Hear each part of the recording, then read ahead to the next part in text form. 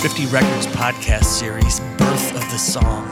We'll take you through the process of songwriting and production with the songwriters of our latest releases.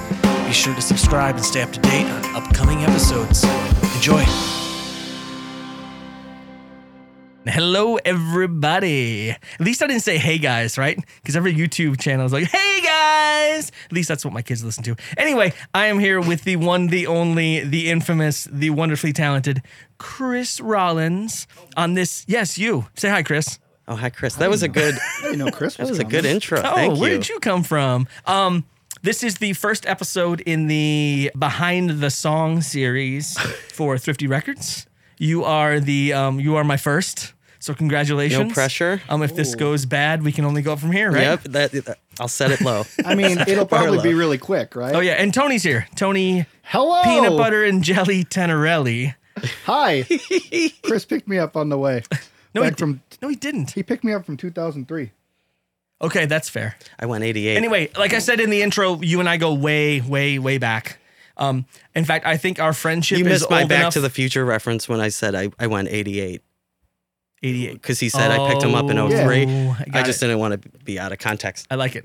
I like Okay, it. Go ahead. So our friendship is old enough to buy lottery tickets now, Yes. which is pretty amazing, pretty cool. Like we were MySpace friends long before anything else. So here we are today, still working on music, still doing our thing. So the new single is called "I Know It's Not Safe." That is correct. Were there any other working titles before we get into the meat and potatoes of it? No, there weren't. Okay. It was always safe. Okay. And then once I came to record it and again knew I was going to promote it, I said, well, safe may be misleading, However, if I would have renamed it now, just knowing how I name song titles and given the meaning of the song, what it's come to mean, I would have called it Good Grief. I just know myself well enough that I would have called it Good Grief. Okay. Because it's grief that you're looking forward to, that you accept. And you say that in the song. I do say it in the song. Yes. You do. I open the line. You do open it. Yes. I open the song with that. Way to listen to your own song. Thank you.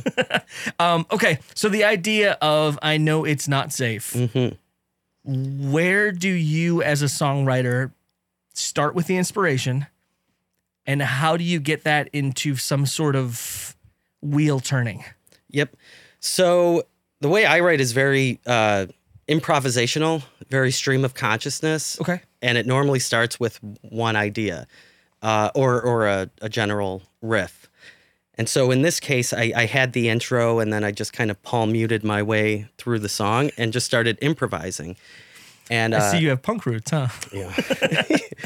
And what was on my mind, because I don't know what the song's going to be about, right? Right. Based on my process like that. Sometimes I go in knowing what I want to write about, but if I'm just fooling around on the guitar and something strikes me, I don't know what the song's going to be about. So So it was more, at this point, it was more of like a chord progression or a guitar riff or something. Okay. that's exactly it. And I probably played it a bunch of times and then said, okay, let's see what comes out naturally. Sure. And that opening line came out. Good Okay. grief, you are who you are, and so far it's not looking good from here. Okay. That's what came out originally. But then instantly I said, I don't want to write that song because it's not looking good from here was like a negative.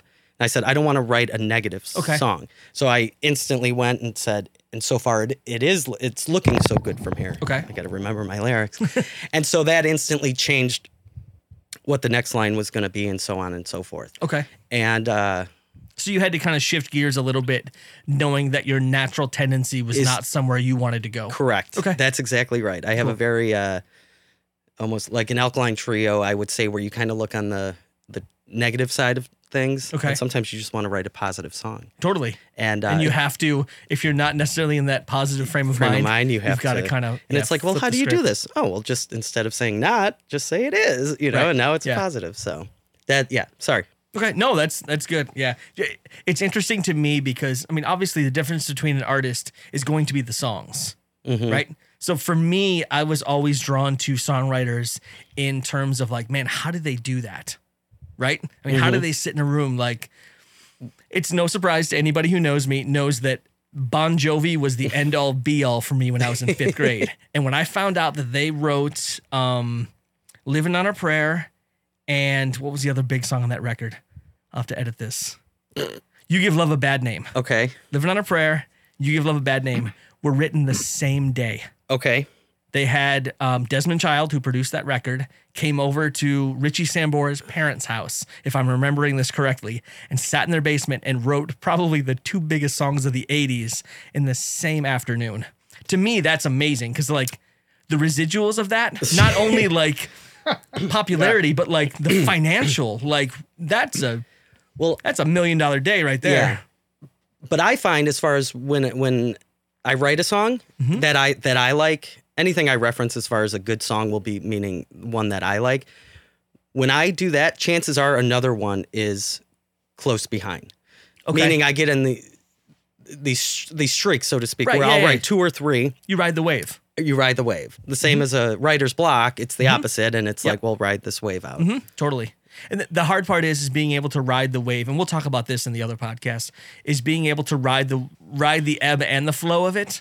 You know, obviously when things are going well, it's easy just to keep writing. And I feel like sometimes when the well's dry, you just got to keep digging. You got to keep going. I mean, it's just you got to push through. It's a muscle. It is. That's exactly right. And you need to exercise. And there may be one thing that you could pull out of this thing that isn't right. It's not working. You know it's not working, but there's a line, a melody. I've talked about this before, that there was a song I wrote Tony and I wrote it in 2005 probably. Sure. And I think the bridge to that song I stole from a song I wrote in the 90s. Yeah. Oh, that's right. It was like 7-8 years earlier. And what I was like, the name of that original that bridge, song? It was something, I laughed so hard. Oh, it's terrible. Oh, it was the La La song. Oh, yeah. I was like, oh. Yeah, I mean that's what it was, because I mean the chorus was all la I could have guessed, but it was how like, it went. but it was just like okay, but I like the bridge. It was all nanas. Yeah. I like the bridge. Well played. I like the bridge, and it fit. The tempo fit, the chord, the keys, and everything else just kind of like fit. It was like, okay, cool, there it is. And then add another vocal part on it, and yeah, it was done. But so you want to just kind of be able to have that, I don't know, back catalog of ideas that you can kind of pull from. Right. So. Okay, so you got the chords going. You've got this first couple lines, and so you flip the script. Now what? So now the line "Good Grief." So I should tell you who inspired the song, and that will give you kind of an idea of. So I was seeing this girl very briefly. Grief. I was dating her, and then we lost touch. And about 6 months later, we reconnected, very briefly. Then we lost touch.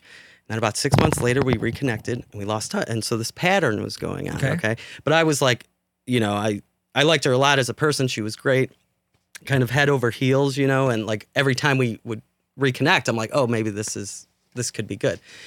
And, but she was great and funny and smart and all these things. And she would use terms like, if you gave her a compliment, she would say, "Oh, good grief." And if she was saying something self-deprecating, about herself, is that where the oy vey comes from? She'd go, oy vey, Okay. So those two are literally things that she would say. That's why. Well played. And then when I get into the oofdas, I actually had to research other terms of exclamation or whatever. I'm like, what's another way I could say this? So that's who inspired the song, was this person. That specifically is where those lines come from. And then you start, again, my free association, improv, stream of consciousness led me down the lyrics that eventually came out. So you pull from personal experience. Correct. Okay. Is that something you find yourself doing a lot? Yes. I would say a majority of the time. To be a great, I would love to write more make-up stories, which I'm trying to challenge myself a bit more. But yeah, this particular song is a true to life experience. Okay. And I say it's a song about two people who are a little afraid, apprehensive to start a relationship. But because it's the other person, because they think so much of them, that they're willing to put themselves out there and take the risk because the reward would be worth it. Hence, the chorus basically means, I know it's not safe. I know something bad. This probably may not end well, but because it's you, I want to take that chance. So that's kind of what the overall theme of the song is, about being a little, again, apprehensive to start a relationship. So you just write this in your living room, acoustic guitar. That's exactly, standing up, pretending I'm playing. Standing up. Yep. Okay. Pretending I'm playing in front of. And that's where some of your videos from your Facebook page and things like that just kind of come Exactly. about. Okay, cool. Well, no, anything that I post would be like I kind of worked the song out a bit, you know. Yeah, I'm sure you weren't Facebook Live. Here's how I write a song. No, That would no, because it's a lot of repeating over and over until you get the right, phrasing of a word. You got to get the cadence and everything else that you're trying to, trying to figure it out. I have to remember how I don't know how to play guitar. I was like, did it. That's not it. That's not it. Your fingers aren't working. I'll try again. Oh, a little bit. Yep. I got to crack my knuckles, and then it works fine. I like the way you did that. I didn't even have to put in a sound effect. Yeah, it was pretty good. Thanks. Right. Where's that Foley file? It's terrible. All right. So you have this idea. You have this song. Now you've got something that's audible. I almost said tangible, but I guess you really can't hold your song yet. What happens now? So now I just keep playing and I just keep playing. Sometimes it comes out. In this particular case, it came out rather quickly. The overall arrangement was done in an hour. So not too many variations or like I should lengthen this or I should shorten this. No, and that's what I mean when I say the arrangement. Like, so, okay, I'm going to do this verse. I'm going to do this verse. I'm going to do the chorus. I'm going to do this bridge. I'm going to end it with the chorus.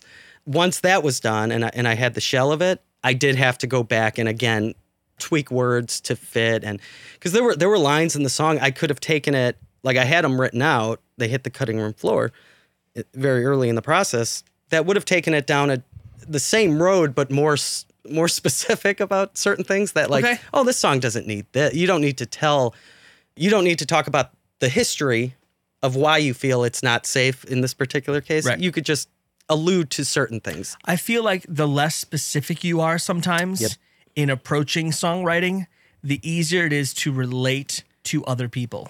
Because in this situation, it's just you and this girl that could really relate to the actual true sense of the story. But you could sing it in a way that we connect the to listener, it. Right. And that's always my goal. I always say I want to write specific enough where people go, oh, he's telling a specific story, but vague enough that they go, the good grief, the oy vey, put things yourself like in this that make it situation. much more specific to this person. Right. But it can also translate to And then I use vague line, like this time last year was a honeymoon's comparatively speaking, right? It's like, well, what does that mean? It's like, well, I have my meaning of what it means, but hopefully it's vague enough that people can put their own interpretations. You want, as a songwriter, you want to be able to connect with people. That's why we write songs. Correct. Right? Correct. That's, for me, that's the end all be all. Right. And I've had people say, like, oh, it's a good song. It's really catchy. Things like that. But I haven't yet had anyone say, like, oh, that song touched me personally, or like I know what this guy was going through, and that's like a goal of mine of trying to relate more to trying to write stuff that is a bit more vague, because I used to write, I guess, more too specifically, I guess. So songwriting, again, it's a muscle. You're always trying to get better. You're always trying to do new things, and that's all we try and do. Hopefully, there's people out there listening that are songwriters and going, I totally get that. How do I get better at that? How do I get past whatever? And, we'll touch more on this on the other episode when we delve headlong into that. But okay, so you have the idea, right? Yep. Do you record it in any format on your phone, whatever? Take yourself out of the actual performance of the song and be able to listen critically. See, I have the benefit of that. Like, we're sitting in my studio. Like, I can get a pretty good idea of the song as it goes on. But I didn't know, like, if you have you don't have a studio set up at home or anything. No, like that, but I'll right? go to the phone right away as a way to kind of catalog it. That's the other thing too, is you want to get it down so you don't forget it. You're right. I have notes and stuff, but the full, like, once the song's done, again, it's very improvisational. And then it's like, if I can't remember it, certainly there are times where, like, a melody line, you're going to want to capture that, because that's absolutely. the stuff that will escape me more than the lyrics. I always write out my lyrics, like type them up in in the notes section in Logic for any of you DAW users out there. Just because I'm afraid of turning into Def Leppard, where, like, this sounds really cool, but if you read their lyrics, you're like, this makes absolutely no sense. So I want to make sure that, like, I'm staying on target in terms of, okay, this verse needs to flow into the chorus, and then verse 2 needs to make sense, and then should there be a bridge? Because musically, I always think there should be a bridge, but if there's nothing lyrically, then maybe it needs to be an instrumental Yeah, you don't need section. to force it if it's not right. So I just feel like I have to type mine out. That makes sense. I started writing my lyrics out recently because I'm like, oh, it's kind of cool having something tangible. That's true too. Yeah. Terrible handwriting. It's bad. Yeah. It is bad. I should have been a doctor. Based on that, yeah, your handwriting's terrible.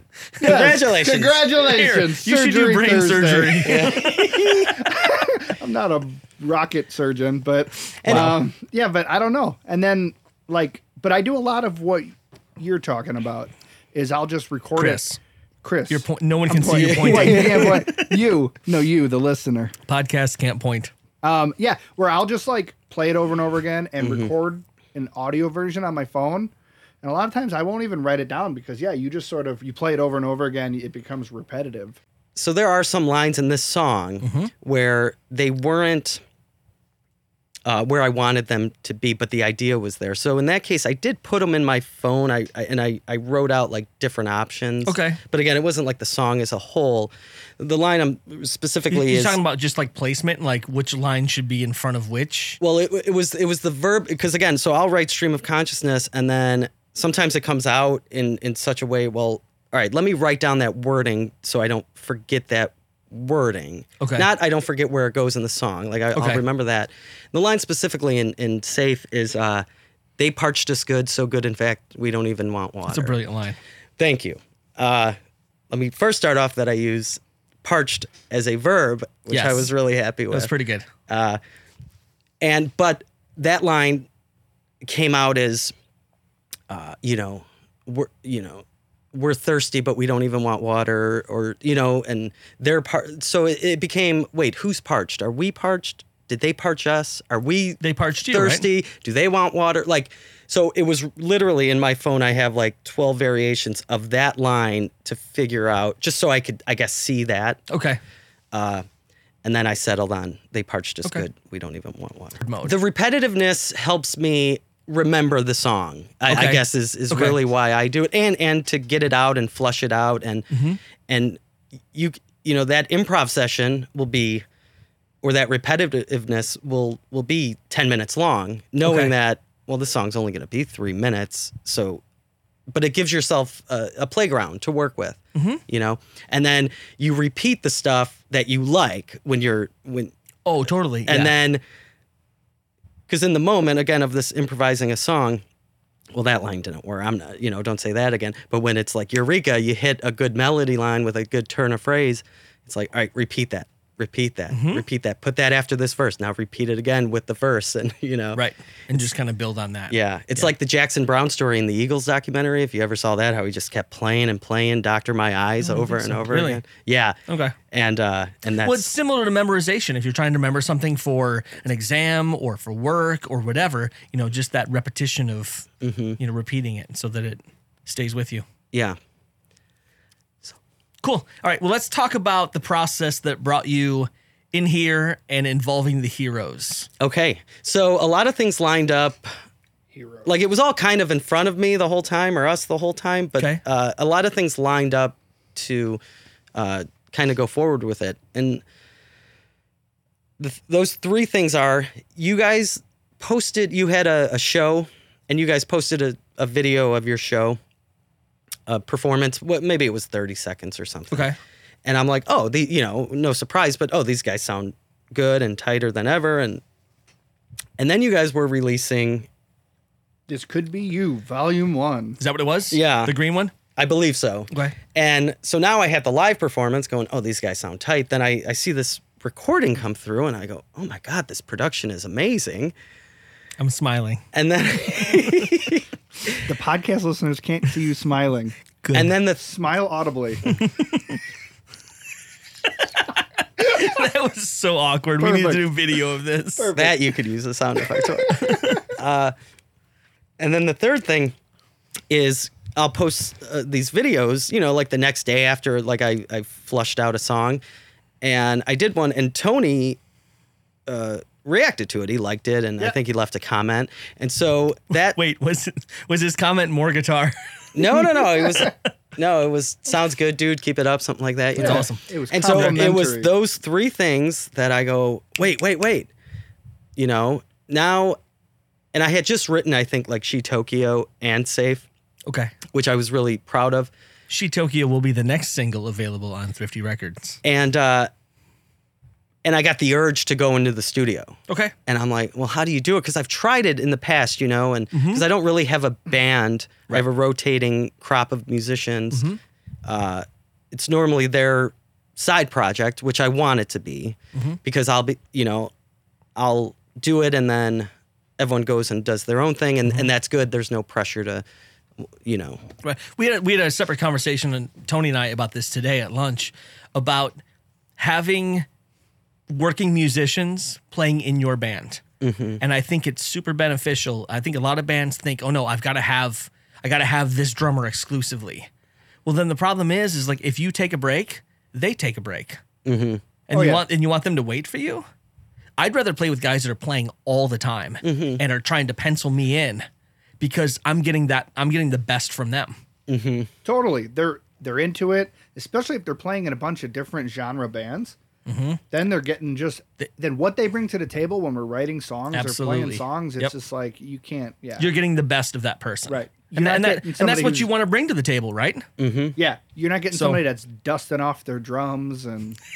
Yeah, it's true. Yeah. And they're like, oh, yeah, this is how I play it. Well, I love that Tony plays in like 19 other bands, because it's just kind of like, here's the song idea, and he comes up with something I never, ever would have thought of. And that's the whole point in having other people play on it. And it's that collaboration, because I'm not playing in 19 bands. You know, I'm playing in this one, but I get to, when I'm lucky, I get to work with those different musicians. And that's what it's all about, right? Totally. It's it's that collaboration, going in the studio, people adding stuff to your vision that you would have never thought of. Like the whole thing. That's is just the whole point. Awesome. It's just amazing. I mean, it's such a fun process to be like, okay, cool. Like, yeah. So when Tony commented, that's when the thought came to me. Like, wait, you should go get in touch with Drew, see if you can record these songs, and ask the Heroes to be your backup band. Sure. That was my idea, and I think I just asked it that simply, right? I literally think, kind of like, okay, hey guys, I want to mean, record. Yeah. Would you mind? Do you want to collaborate on this? You said, and I will repeat, maybe we should discuss the Heroes laying some background tracks for some And the Balloon songs. Could be fun. I like the could be fun. Could be. I'm not sure. That's like exactly. That's like how I ask a girl out. Like, I give them the option to say no.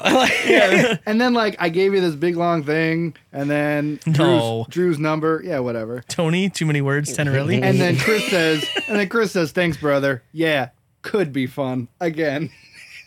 Yeah, could be. I reiterate it. Yeah, could be fun. I like it. And was it? Well, it worked out because I remember the first time you came in here just to check the place out, and it was like 2003 times, again. It was so because we have worked together in the past. We have. We were recording a couple when of he came times, in, right? I think the first time we were doing guitars, right? Correct. Yeah. So it was kind of cool.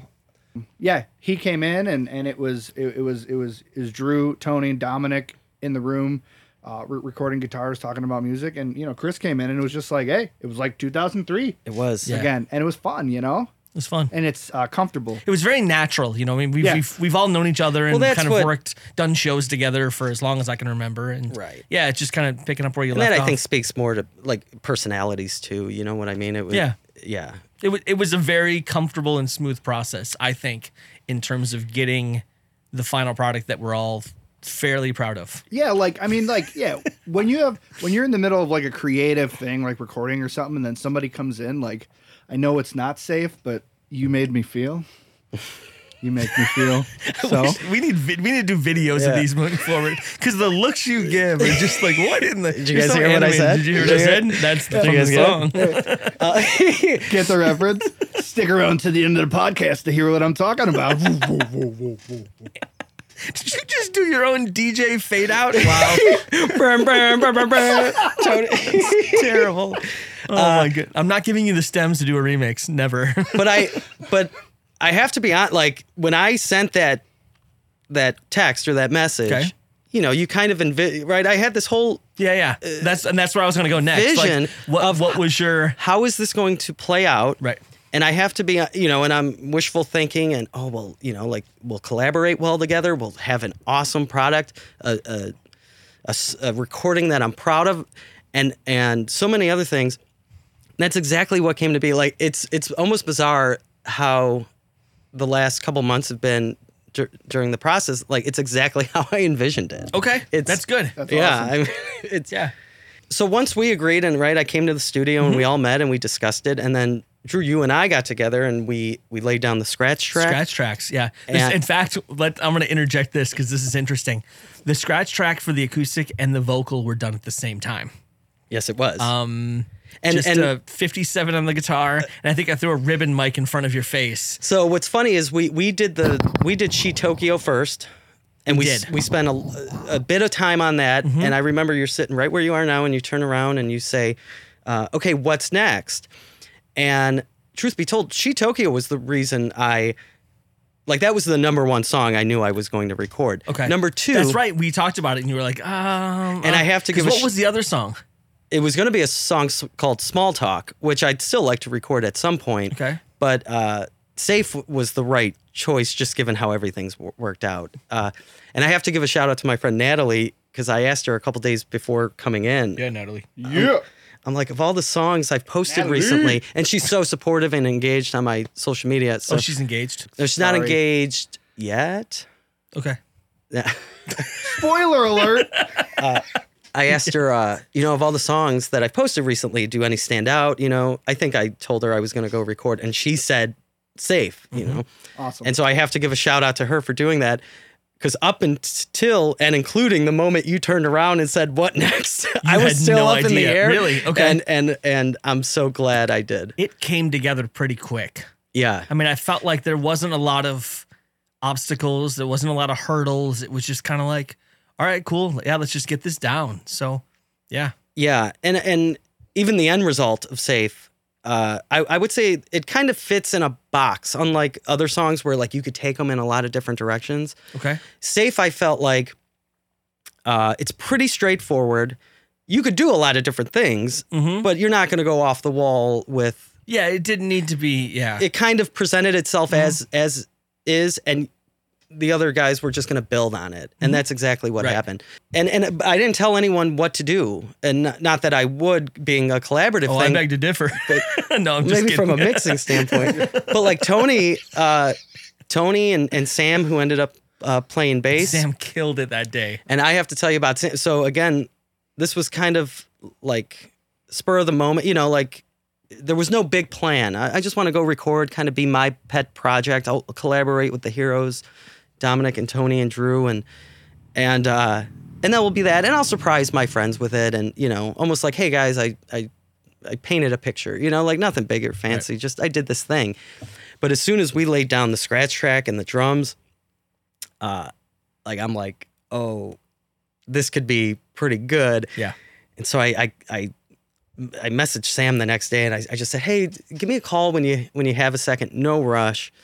30 minutes later, he calls me. Yeah. And I go, I ended up going to record with Drew. I was going to kind of keep it under my hat a bit, but I'm kind of getting excited about it. And, I wanted to give you almost right to first refusal. I'd love for you to play. But, and before I even got the sentence out, he's like, yeah, absolutely. Yeah, not hearing the songs, just having that. He's, again, just another music lover and just an awesome bass player. Like I think I just love. He's incredible. I could marry a bass player, not like him, but like the music side of him. Right. Oh, totally. Yeah. No offense, Sam. If I could marry him, and legally, he'd have to get divorced. He's married. Right? He's married. Yeah. Way to be a homewrecker, Tony. Well, I have good lawyers, and I would marry him. And then the fact he played bass is bonus. He could play bass at our wedding. That just got really weird. He just he fills in the gaps, right? Totally. So my songs are pretty simple, straightforward, these 4 or 5 chord songs. Well, how do you fill that out? Well, you go to Sam. I know Sam's going to fill it out. And I'm lucky, there's so many great musicians in Chicago. And I like to think I know 2 of the best bass players, in the city. And the fact I could tap into those resources with a phone call. It's dumb not to, yeah. I'm so grateful for that, right? And the benefits of doing this, as long as we have, you just get to know people that, you can you can pick people to come in and help you tell your story in a way that makes sense. Right? Because you could have called a handful of bass players that would have not done a good job. Right. You know what I mean? Taking a different So you got direction that element of it being just the awesome bass player, but then you also have, Sam's my brother and one of my best friends. So you have that personal side that, we're going to do this fun creative project together. Right. And so it was great to share that with him. And I had never worked with Sam before. So, I mean, we played shows together. And but he just, and the thing about Safe. And his stories. It was, he's the best, man. The thing about a little quirk about the recording process is, right, it normally goes bass and then, or excuse me, drums, bass, and then guitars and overdubs and vocals. Yeah. But just because of scheduling and time, Sam had to come in a little later. Yeah. And which I thought. That was the last thing we recorded for the song, wasn't it? It was because of the scratch track. And that's another quirky side of the story. We ended up, the final mix is actually Chris' scratch track. Which was a mixing nightmare because there was so much bleed from the acoustic guitar because it was done live. And it was done in that one take, so that's all. Yeah, I mean, it wasn't. I didn't even mess with mic placement. Like I wasn't worried about phase because I thought we're not really going to keep either one of these, so it doesn't matter. This is just an outline. And you want to know why though? Because when you turned around and said, "What's next?" there was no pressure on me, right? I didn't put any pressure on myself. I just said, "Oh, we'll do this one."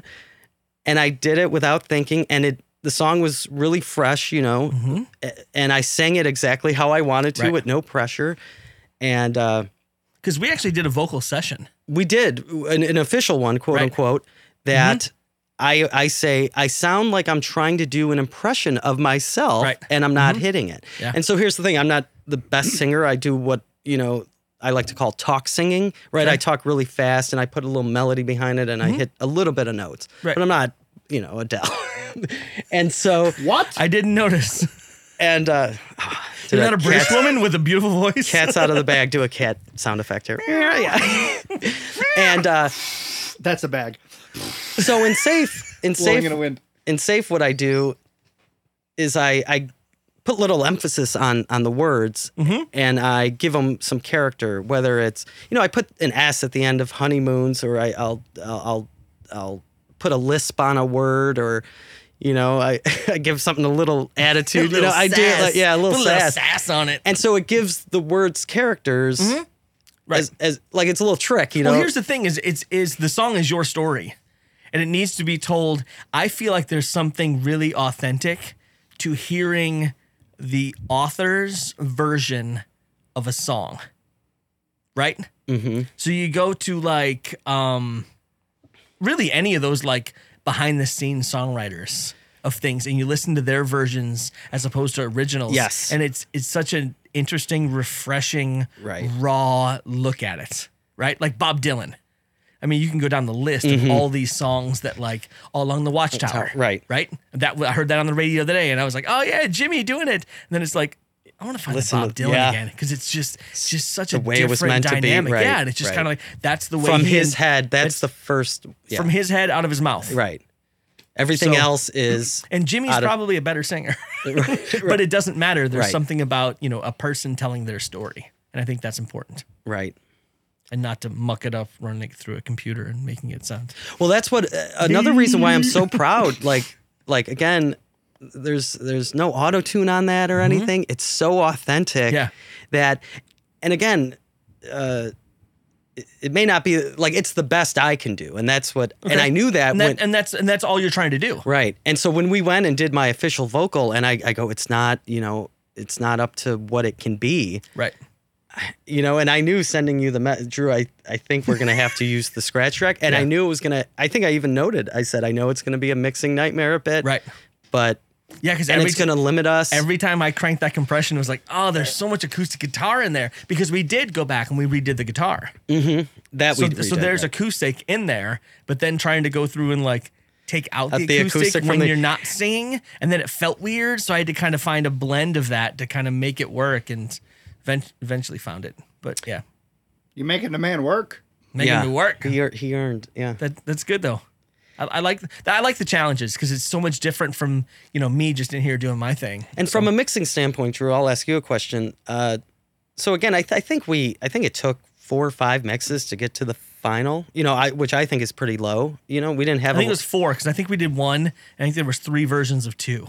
Okay, and a lot of those were like minute. Small things. It was like I remember hearing. The one note was the vocal double going into the chorus. Can you just pull that double back? Right, and it was like, oh, okay, right. So it was, and that counts as a whole edit. So I don't. So what were your thoughts? Your take on editing it? Well, let's go back to the guitars. Okay. Sorry. So we go in, we get the scratches down, right? Yeah. Okay, get you in there. We lay down the drums. So we got the drums, acoustic guitar, and the scratch vocal going now. Yep. And it's like, okay, well, let's get this happening. Okay. And send it off to the guys. Yep. Right. So that's Tony and Dominic. Figure out guitars. So let's go. I'm just gonna throw it to you, Tony, because at this point, this is what we have. We have no idea, no earthly idea. Well, I kind of have an idea of kind of where it's gonna go, just because we've been playing together so long. So send it off, and then I'll let you tell the story. Yeah, absolutely. You sent it to me. We talked about it for so long. At that point, it was probably only like a couple of weeks, but I was so excited. I was just like, "This is gonna be great," So I listened to that scratch vocal, scratch drum, scratch everything track, and as soon as it started going, I'm like, "Okay, all right." Like I was into it right away. I just started hearing like, "All right, there's got to be some grit here," and I'm just like, "Ooh, there's got to be a lead part here for sure, lead part here." And I kept hearing something. I started singing it to myself, do do do do do, and I just like kind of you start going over and over and over, and so I pick up my guitar and I'm like, all right, well, first, what I do is first I'm gonna learn how to play the guitar. First I pick up. That's a good place to start. Yeah, that's not what What's the? Hey, do you have any guitar for beginners books? Guys, I do. Wait here. I'm gonna go take some lessons. I'll be back in 4 years. Oh shoot. So I learned how to play the song on guitar. Okay, that's probably beneficial. Yeah, so that's good. So I just pick it up and I learn exactly what you're doing. And actually for this one, it was awesome because you gave some notes in the Dropbox folder. Hey, these are the chords I play here and here, and this is what I was thinking, whatever. So, okay, cool. So I get that down, and then as I'm playing with it, then I'm starting to kind of play off of it. It's capoed. And capo, no, you didn't. Oh, snap. So then I start, I don't know. It seemed right. Guys. So I start trying to play what I'm singing, and it probably took upwards to about an hour of going back and forth and playing through something that I'm like, oh yeah, that's pretty good. That's pretty good, but it could be better. It could be better. I keep pushing myself, and essentially came up with that part that you hear in the 2 turnarounds. How's it go? That's the one with some. You should have just sang it, dude. Yeah. La la la la la la. Is that good? No. No. Oh. That's terrible. So I listened to a lot of Cold Chamber before I was doing it. Wow. Yeah, you're loco. So I think while Tony's doing all this, right, I'm whatever he's doing. Yes. I'm at home thinking, okay, now it's in their hands, and I go, wait, what happens if you don't like it? Yeah, that's fair. And I'm walking myself through the process, and I go, well, yeah, but this is a collaborative thing, so. I instantly tell myself, well, don't have the mindset of saying no. These guys are bringing stuff to the table and they're engaged and they're willing to even do this. So, be as accepting as possible. So I kind of know now if you came in hot, I may have shut it down a little bit, but right. Cool it off. But that goes back to when I say everything kind of worked out exactly how I envisioned. Not that I would have mind saying no or giving notes or things like that. But as it happens, the first time I heard Tony do it, my first thought was, oh, no, that's not how the song goes. Because you're so used to hearing, I'm like, yeah, this is just a simple song that I play on my couch and it's all acoustic, right? I didn't imagine this. A big picture? Yeah, not this particular one, And that was the first time I heard it. The second time I heard it, I said, yeah, that's how the song goes. So I knew it was the right fit. Right. Yeah. And I liked it right away. Because you were standing across the room. Mm-hmm. I was on the opposite side of the room. I'm pointing for those watching at home. Again, not a YouTube video. And I'm playing through it. It's the same thing like you said when you're recording it, like amps up this pressure, which is it's non-existent except for in your head, right? I mean, you press record and you're like, oh Yeah. And the funny thing for me is, because I spend so much time recording, I'd much rather record, because if I mess up, delete and you do it again. Start over. Sure. Yeah. It's not like a live performance Yeah. where like everyone's watching you. They all heard you play a bad note. Yeah. If you play a bad note while you're recording, only the people in the room heard it. Yeah. That's true. Yeah, and all the voices in my head. Nobody will listen to the song going, I wonder how many takes it took them to do that. They don't care. Right. They don't care. So I'm playing the guitar and we get a pretty good take. And Pretty good tone too. And, oh yeah, the tones we came up Sorry. with. Yeah. I was pretty proud of that. Yeah. And Chris actually made me feel more comfortable. He made me feel safe. And he was like, all right, we got the take. It sounds good. Now let's play it a couple more times and whatever you said, add a little street Cred, yeah. Give it some street cred. cred. Put a little street cred to it. I remember that. in it. Yeah. And I'm like, all right. So then you just sort of like start playing. At that point, I kind of broke out of the, all right, it's got to be perfect. Right. And I went back to the, all right, if I was playing, just jamming it, like this is what it's going to be like. It's there's And I parts believe that was the take. Totally perfect. That's the take that we ended up taking. I thought so. Yep. And that's a trick I learned from. Because we had a good take. Right. But it then, didn't like, have- I felt, it didn't I have felt that. comfortable. It was Yeah. just like, all right, cool. Yeah. I got my safety net is there. The difference is there is the notes and then there's the performance. Right. Right? I mean, the same thing as when you're reading. I can read this off the paper and it is correct. Yeah. Nothing wrong with that. Right. But it doesn't translate. It doesn't help Right. tell the story. Right. You need a little personality into it. So That's yeah. and that's what it was. Your opinion, man. That's like your opinion, bro. And then Dominic, the same thing Yeah. with the solo. Yep. And he showed me and Because he sent that to you like on his phone or something, phone right? message. And I don't know if it was because of the quality of coming through just in a text or the fact that he actually played it, but I'm like, oh yeah, that's got some grit there. I'm like, yeah, keep that. And he said something like, oh no, that's because of the recording. You could hear the scratch track in the background. Okay. And I'm like, oh no, I want that grit. And what he ended up playing does have, it's like the second part of the solo, that da-na-na-na. And I think my note to him was probably the same thing. Okay, we got it.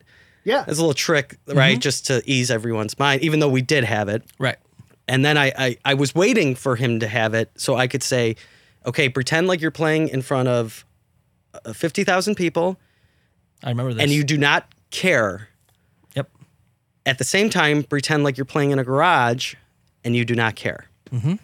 That was kind of my note, meaning, well, you're a rock star, so just give it that, just give it that Right. attitude. Yeah. Or you're in a garage and you're just practicing and who Right. cares? You can Now be I- as loud now I as have you that want. Weezer be song in my silly, head. be fun, Yeah. give it that energy that it's going to Right. need. So it doesn't sound stiff, going back to Yeah. reading a paper. Yep. So it doesn't sound stiff. Yep. You want to have that. I mean, you don't want that perfection. I think that doesn't, there's something about that doesn't translate. Timeless music isn't sterile. Right. And you told me, you eased my mind a couple times, giving me so many references with the vocals, most notably, because that was what I was most worried about and anxious about. And then as it turns out, we ended up using the scratch track. Right. But Which is funny because you weren't mentally in that place where you were thinking about it. I wasn't overthinking it. You were No, just I like, was I'm just, I'm just gonna sing this song. that's the as song. authentic as Yep. it's ever going to sound. This Yep. is the song. I think you Yeah. even said, I'll do it better later. Ideally, But like you were so comfortable. That was your take. ideally, before you assumed the role of drummer in the band, wanted to record the song live to kind of capture that. And then it was like, well, wait a second, how are we gonna gonna do it? Play Yeah. drums and guitar and sing And sing, yeah. and Yeah. it'd be kind of crazy. So we just kind of went back and just kind of restructured it. Yeah. I don't know enough about the in recording levels. process, but yeah, ideally it's like, well, let's get 4 or 5 guys in a room and, Right. and do that. Yeah. And then we'll overdub as needed. Again, Right. I just think that something magical happens when you have people that can play their instruments well with each other that you just can't recreate. Yeah, So, totally. I mean, we came pretty close in doing it in sections Yeah. and building it. Yeah. But, again, I mean, from the time we did the scratches to the time Sam came in was 3.5 weeks, something like that. Right. So I mean, it was a pretty lengthy time of doing it. But I'm proud of it. I'm happy with it. I mean, that's the one thing I want to say too. I am so proud of it. It's like the recording I always wanted. Working with you guys has been great, and a shout out to Off the Track Studios, because I mean, if you want, and this is what I'll say about you, Drew, right? Because there's a lot of trust that goes involved. Involved with the producer, and I explain it like this: like I had my idea, you had your idea of the song just based on hearing it, and then somehow you have to meet me at mine without compromising your ideas, without compromising mine, and we had disagreements on things. Right, but disagreements for the betterment of the song, right? Totally. It wasn't. Oh yeah. It was an easy explanation. What's your favorite part of the song? The drums, the triplet drum fill that you didn't want to play it. Yeah, I wasn't sure if it was too over the top. But I remember when But that's one of those things where like when I'm listening to the scratch, like that's what I was hearing. And I could hear Tony's guitar going over the top of that, which he came in and did without us even talking about it. Right. And that's what funny, I mean when the song is... But kind of to be able to go, okay, this is all going to make sense. These, I look at it like it's a jigsaw puzzle. Right. It's like, okay, here's the big picture. This is what I have now. I've got to fill in all the pieces to have it make sense. Right. And just your vision of it and how we met up, it was great. It worked out really well. I love the whole process. This is more of a question about the process of like recording and mixing the song. At what point is your favorite time to get mix notes? You want to hit him or you want me to? He's so mad Chris at you right is sitting silently. Chris sits silently. He's stewing over it. Oh, it was great. Good times. Good times. So I guess that's pretty much it then, right? Yeah. I mean, that's hopefully the conception of the song up until, the mix notes. And again, the song just about Well, thank you, Chris, for being here. Tony, thanks for sitting in. It's always a pleasure. And without further ado, here is I Know It's Not Safe by And the Balloons. Hope you guys like it. Thank you.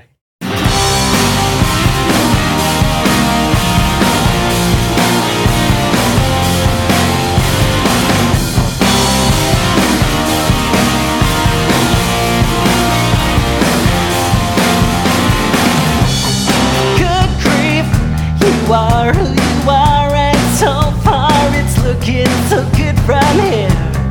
I think this time last year was a honeymoon, comparatively speaking. I could die in your arms tonight if the light and the mood hits me just right. Good grief, you are who you are, and so far it's looking so good from here.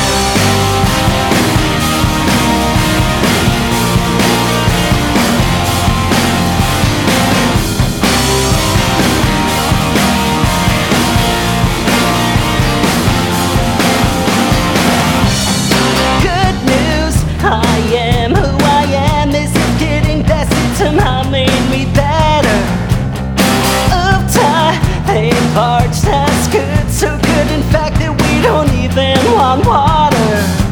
Oh my God, your words in the tilt of your head when I asked you to accompany me. Relief and good grief, it's hard to step out, no.